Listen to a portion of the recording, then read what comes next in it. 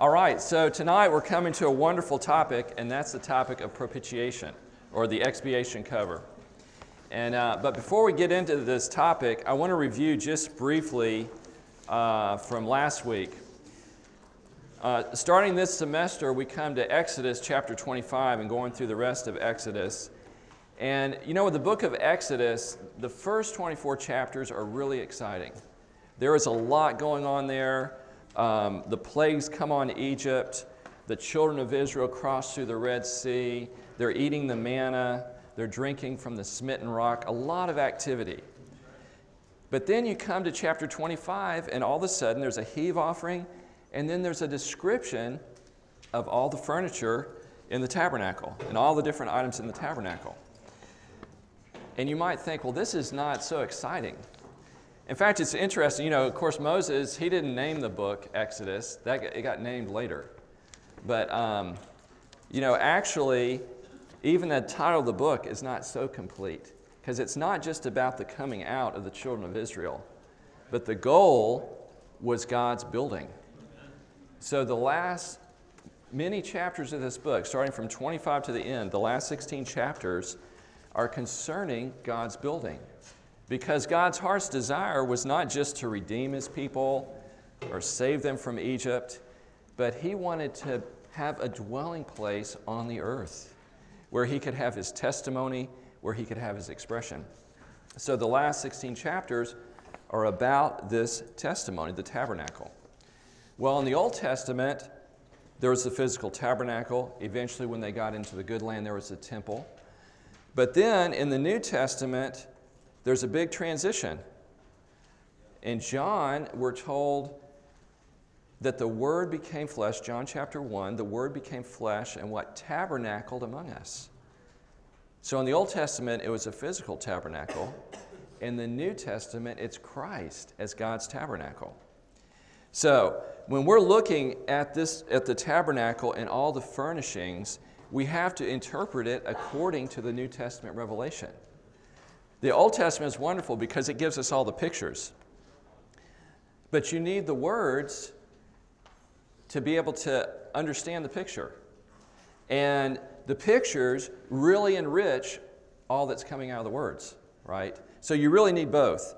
But in order to understand all the items in the tabernacle, we really have to have the New Testament revelation, right? Otherwise, it means nothing to us.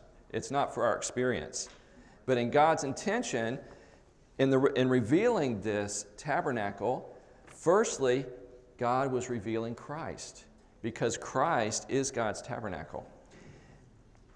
But you know, the Lord said that after his crucifixion, he said, "You destroy this temple, and in 3 days I will raise it up." So Christ was raised up. But when he was raised up, it wasn't just Christ raised up. Who else was raised up with him? Was anyone here raised up with him? Yeah, we need to have a strong yes and amen, right? Yes. Not only was he raised up, but we were raised up with him. So now in the New Testament, not only is Christ God's dwelling place, but the church, as the enlargement of Christ, is what? It's God's house, God's dwelling place. So when we see this tabernacle, we have to realize that it points to Christ, and it points to the church. Okay, so last week we saw the first item of furniture, the center, the content of the tabernacle all comes out of this item, which is what? What did you talk about last week? The ark. The ark. So what does the ark point to based on the New Testament revelation? Christ. It points to Christ. Christ is the embodiment of God. So in Colossians chapter 2, verse 9, it says, "In him dwells all the fullness of the Godhead bodily," right? So in Christ, as the ark, is the embodiment of God. So you saw right last week, I'm sure, about the acacia wood overlaid with gold, and maybe you took a few minutes to see the content. All this points to Christ. He is God's testimony. This is called the Ark of the Testimony, right? He's God's testimony. He's the Word of God, is God's testimony. So when you see the law there in the ark, you have to realize this points to Christ as God's testimony. And when you see the hidden manna, do you remember in John when the Lord said, Moses didn't give you the true bread.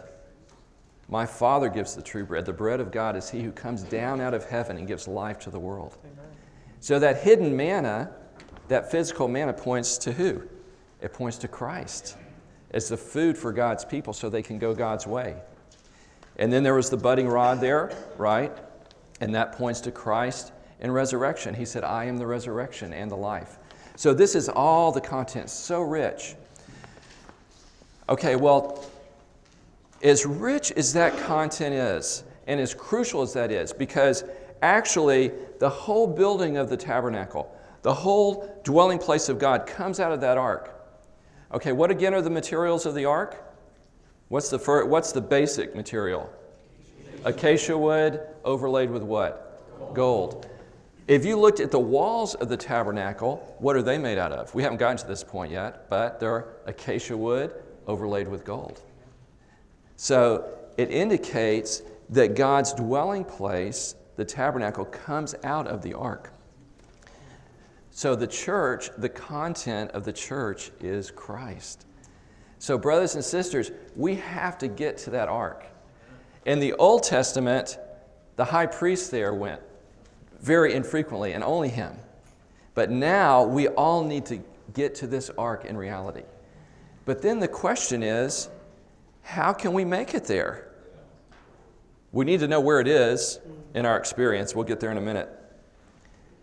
But what qualifies us to be there? You just think about it. Okay, from here you are standing at the ark, and underneath is looking up at you, speaking to you. I am the Lord your God. I'm the only one you should serve. You shall have no other gods before me, no graven images. Keep holy the Sabbath. Maybe you're thinking, oh, I'm doing okay. And it just keeps speaking to you. You shall not kill. Never killed anybody. You shall not steal. You shall not bear false witness. Ooh. And then you shall not covet. Oh no. We're fully exposed. I don't think you would feel comfortable in that place very long at all. Not at all. And not only do you have the contents of the ark looking up at you, on the lid there's two angels. So the contents, they express God's righteousness and God's holiness, His perfect holiness. And then on the lid, you have these two cherubim. And they're looking, it says they're facing each other, and it also says they're facing the lid, so they're looking down. And these cherubim, they represent the glory of God. How do you think you're going to feel in this place? How about Romans? For all have sinned and fall short of the glory of God. It wouldn't take very long, and you would feel very uncomfortable in this place. In fact, I don't think any of us, in fact, I know none of us could survive in this place. The standard is too high. God's righteousness, God's holiness, God's glory. But we need to get there because that's the content of the tabernacle. And the building of God's dwelling place comes out of the experience of that ark. Well, so that's what we're coming to tonight. And that is the lid. The two main items here with this ark are the lid and the cherubim. So that's what we're going to touch on. And mainly we're going to focus on that lid. And if you notice in the title, it says the expiation cover and the propitiation place. Other than in the Bible, I don't think in terms of the Bible, other than that, I don't think I've ever had a conversation with someone where we use the word expiation or propitiation. I don't know, maybe have any of you ever do you use those in your classes, like expiation, propitiation? Okay, so let me ask you, what is expiation? What is it to expiate? Expiation is to make atonement, So this may be a little bit more common than expiation, atonement. And there was the Day of Atonement, where they would take blood and they would sprinkle it. Okay? So that was the expiation. Atonement, one time a brother shared, atonement, think of it as at-one-ment. At-one-ment. So this expiation or atonement is to make two parties one. How about propitiation? Maybe someone can give us a definition of propitiation. We sang about it tonight. That was a really good hymn, right? Really enjoyable. Propitiation made by the blood. What is propitiation? Well, propitiation is appeasement. So it's a judicial matter. It's a legal matter. So you have party A and you have party B. And party A has done something to offend party B. And so party C comes in to take care of the problem, to reconcile party A and party B. And what party C does, that's called propitiation. What party C does appeases the situation between A and B. It takes care of what A owes to B, whatever that is, so these two can become one again. It's kind of like this. You know, I'm a freshman at UT, and, I'm always late to class.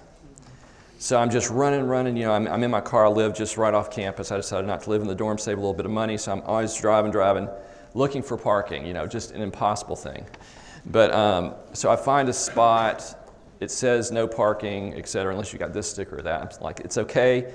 I pay so much money to this university that, and I justify why I'm parking in that spot. Okay, so I come out.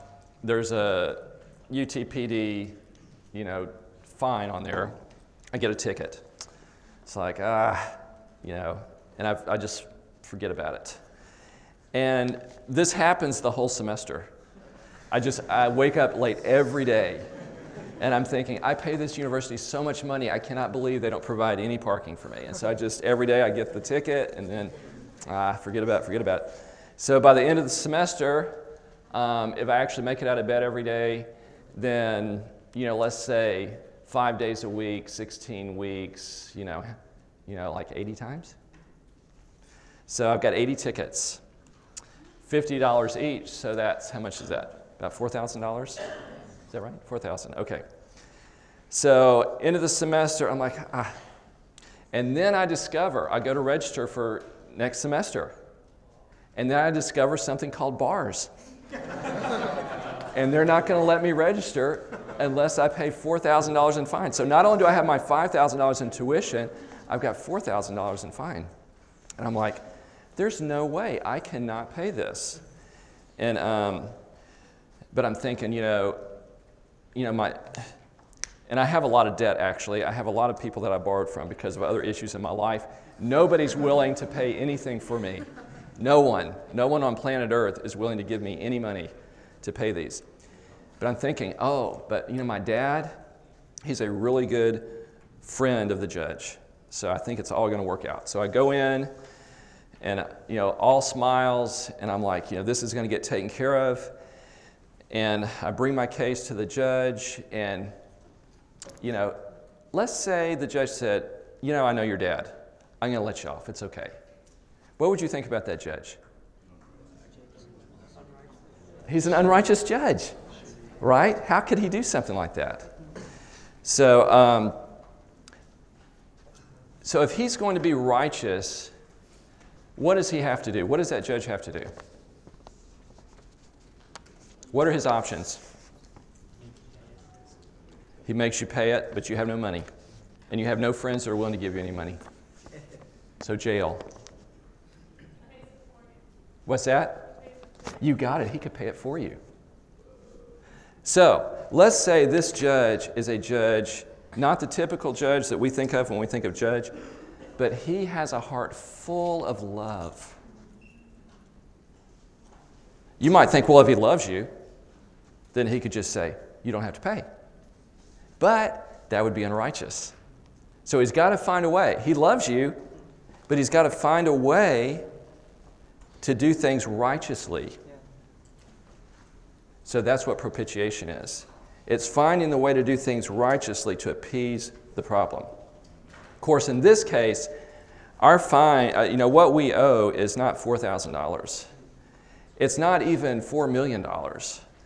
The price that we owe is so high, it's so high, that the only way that we can repay this debt is with blood. There has to be a life. Because according to the Word, the wages of sin is what? Death. And in fact, to Adam, he told him, remember? He gave him a warning. He said, the day you eat of this tree, the tree of the fruit of the knowledge of good and evil, you will what? You will surely die. Right? So the price is incredibly high. It's not 4,000. It's not 4 million. It's not 4 billion. It's blood. God requires, the righteous God requires that there be a payment. But if it's not going to be, in the Old Testament, in place of my blood, it could be a lamb's blood, right? Or the blood of a turtle dove, or the blood of a bull.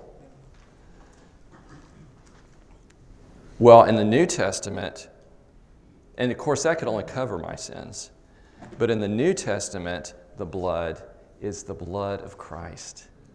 And this blood is so precious that it not only covers, but it takes away the sins, and not of one man, but of all men, and not just all men today, but it's every man who has lived or will live or is living on planet Earth.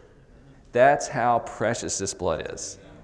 There is no limit. He offered himself through the eternal Spirit. There is no limit to the efficacy, the effectiveness of his blood. What a deal!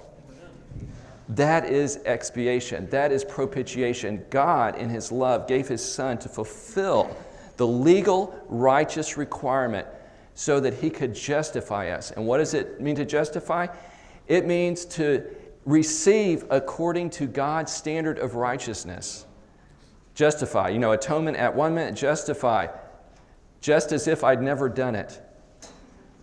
Okay? God can receive us according to his standard of righteousness, not my standard.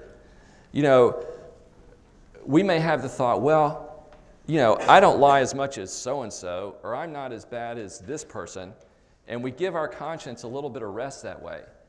But once we see God's standard, once we're at the ark and we see the 10 Commandments, it doesn't say, thou shalt not steal as much as that banker did, or thou shalt not lie as much as politician so-and-so did.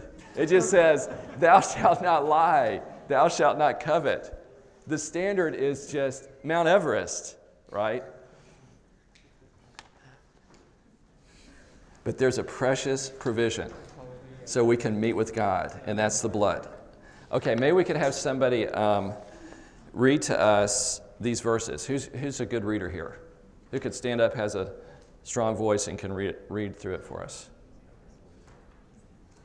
Okay, go ahead. Austin, you got a good voice. Exodus 25? Yes, the verses up top. Read them to us. All right. Can everyone hear me? Yes. All right. And you shall put into the ark the testimony which I shall give you, and you shall make an expiation cover of pure gold. 2.5 cubits shall be its length, and 1.5 cubits its width.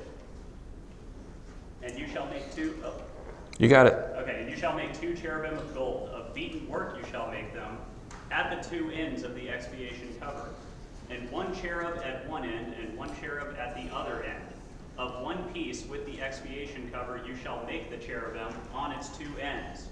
And the cherubim shall spread out their wings above the cover, covering the expiation cover with their wings, with their faces toward one another.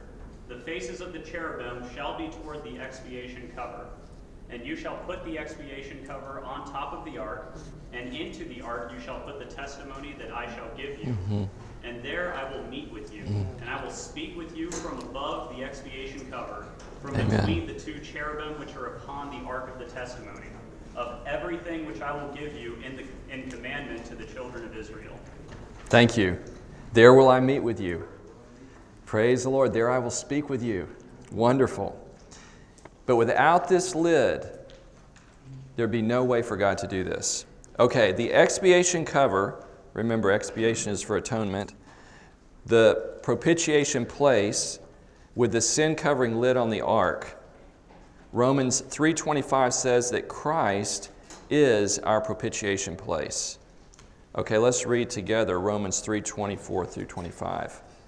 Being justified freely by his grace through the redemption which is in Christ Jesus, whom God set forth as a propitiation place through faith in his blood for the demonstrating of his righteousness, and that in his forbearance God passed over the sins that had previously occurred.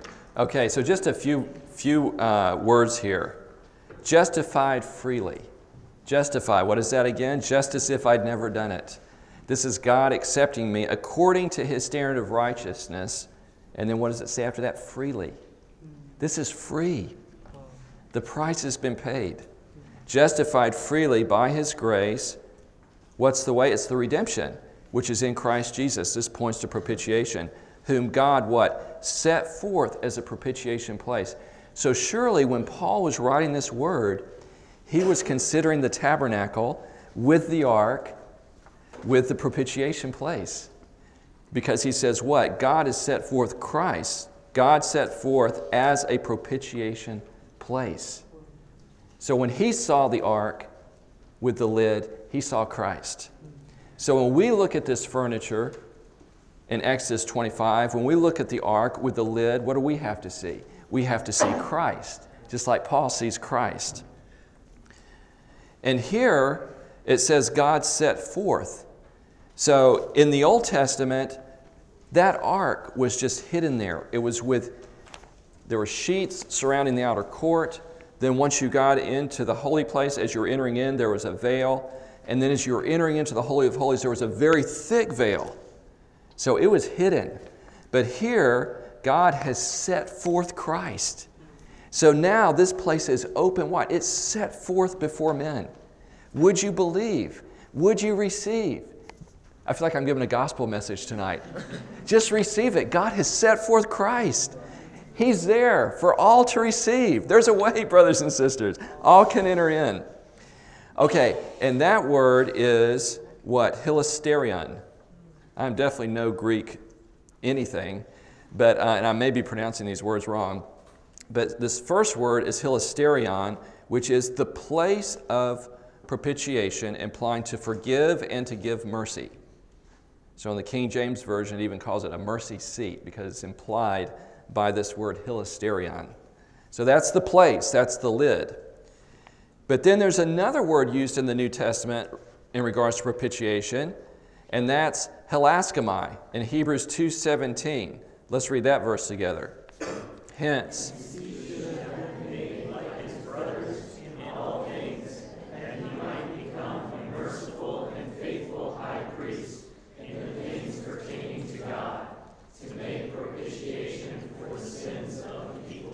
so again, this is Christ. So not only is he the place of propitiation, but he is the propitiator. He's our merciful and faithful high priest who makes propitiation, who does the appeasing. He is the agent. He's party C that reconciles A and B. Okay, now there's a third word in the New Testament with relation to propitiation.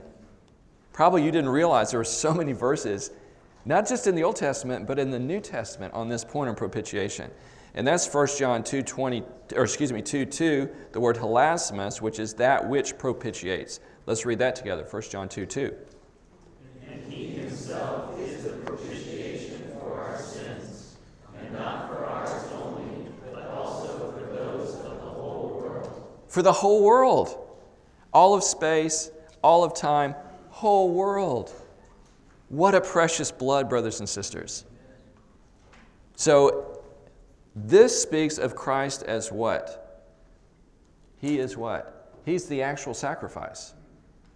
Okay, so he's not only the high priest that propitiates, he's not only the place on the lid of the ark of propitiation, but he's also the sacrifice that God offered out there at the altar of burnt offering to propitiate for us.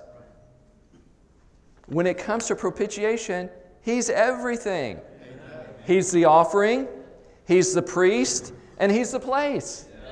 What a Christ! He's too rich. He is every aspect, every person involved. Every person, matter, and thing involved with propitiation is Christ. Okay, but we have to see the goal of the propitiation. The sacrifice, let's say, there's the holy place and the Holy of Holies in the tabernacle. Here I am in the outer court. You walk up to it, and there's these pillars, linen sheets surrounding, so I'm walking up, I enter in, and the first thing I see is this very large altar burnt offering. And then there's a priest there, and he's slaying this sacrifice. And he's taking that blood. He doesn't leave it there. Do you know what he does with that blood? He brings it all the way in, through the holy place, through the veil, into the Holy of Holies, and he sprinkles it with his fingers 7 times on the lid of that ark. So when you were to come in, if you were to come in, you wouldn't have, but if you had come in, none of us would have been qualified, to see that ark, the top would have been red. It would have been covered with the blood of this propitiatory sacrifice. So the priest did not stay here. He took that blood. That blood became his qualification, and it becomes all of our qualifications to enter all the way in to the place where God's righteousness is, God's holiness, and especially concerning the lid, God's glory is. The glory of God filled that place. In the outer court, there was natural light, the light of the sun or the light of the moon. When you got into the holy place, it was covered, right? So it was a dark area. There was man-made light. There was a lampstand. But when you got into the Holy of Holies, do you know the light that was in the Holy of Holies? The glory of God. That was the light in that place, the glory of God. Okay, so this priest did not stay here. He entered all the way in. So we have to see the goal of the blood is the Holy of Holies. It's that cover. That's the goal of the blood. And the reason I'm emphasizing this point is that our tendency is to stay at the altar. Oh, Lord, thank you for dying for my sins. Lord, I am so sorry for this. I'm so sorry that I stole that. Or I'm so sorry I said that. Oh, man, I just feel terrible. Lord, can you ever forgive me for doing this? Have you ever lived in that realm? Or maybe you've confessed something, and then you turn around and you think about it later, and you confess it again. Have you ever done that?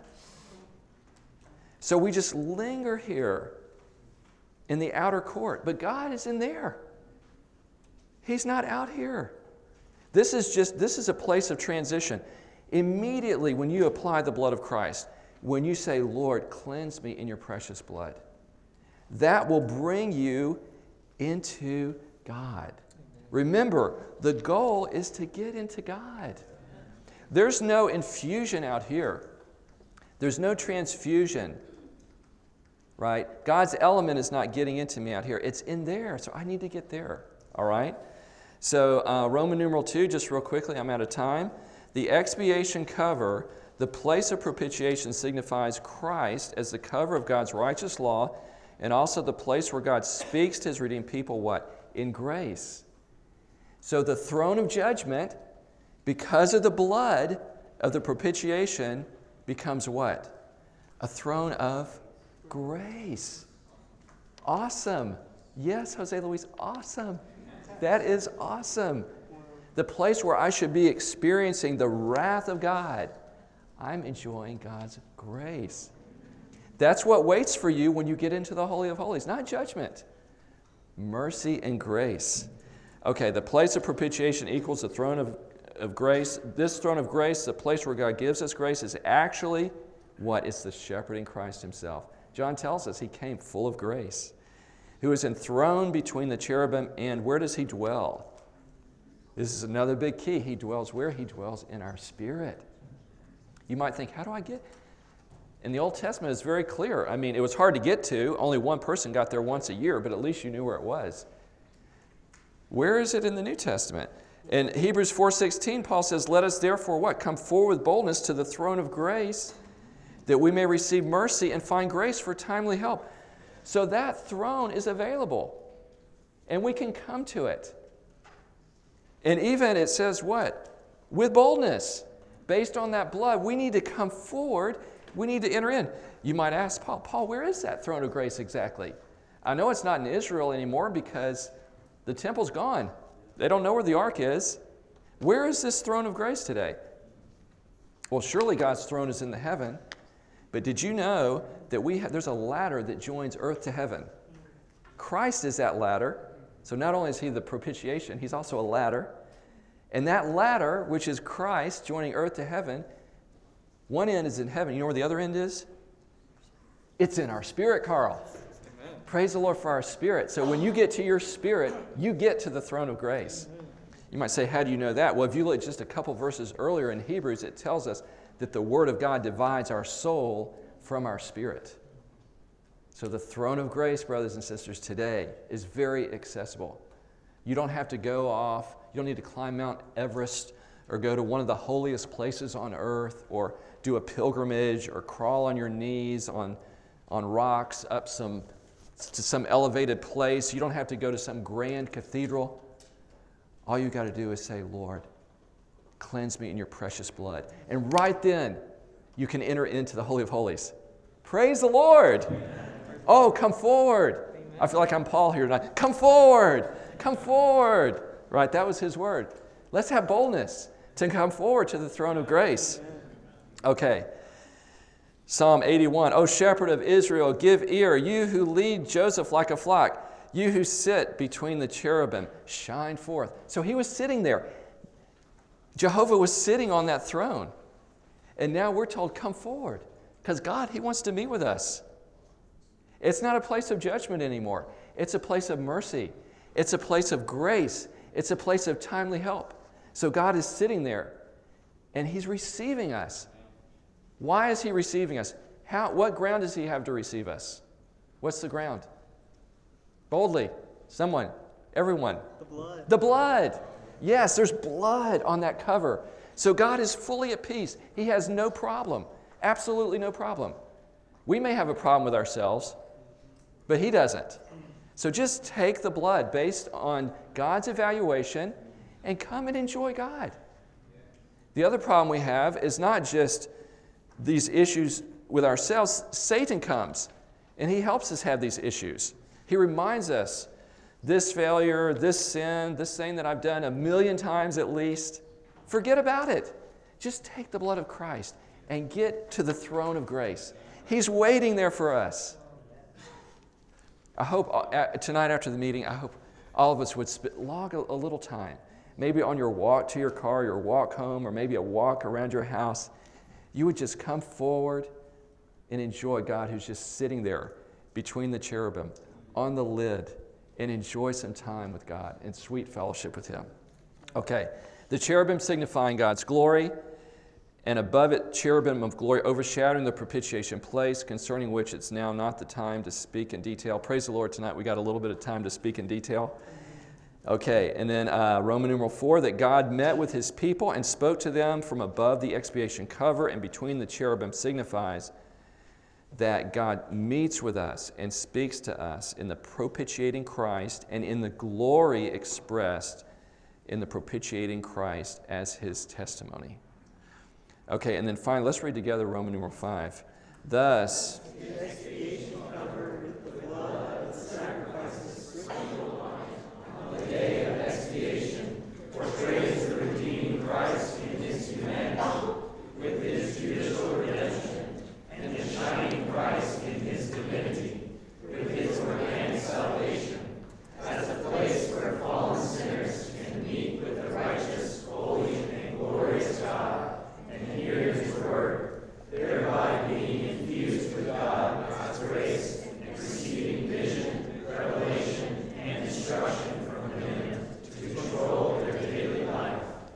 And the more time we spend with the Lord there in our spirit, the more God has his dwelling place.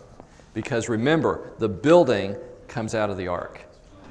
So don't stay in the outer court, okay? Don't stay there with the blood there, but enter in. Apply the blood. How do we apply it? We just say, Lord, forgive me. Lord, cleanse me. Maybe in detail. Whatever the Lord's touching you with in your conscience, just confess that thing. And once it's confessed, it's over. It's over. God has no more memory of that. And now you're free. You are free to enter in and enjoy God. He's sitting there. He's waiting to have fellowship with you. There's blood on the cover, so there's no judicial issues. The cherubim are there.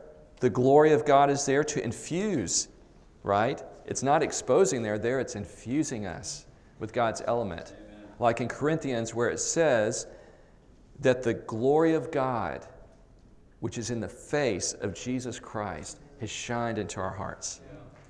Praise the Lord, brothers and sisters. Okay, so we have a few more minutes, so you can break up into groups and have some time to read, and then we'll have a few minutes to overflow at the end.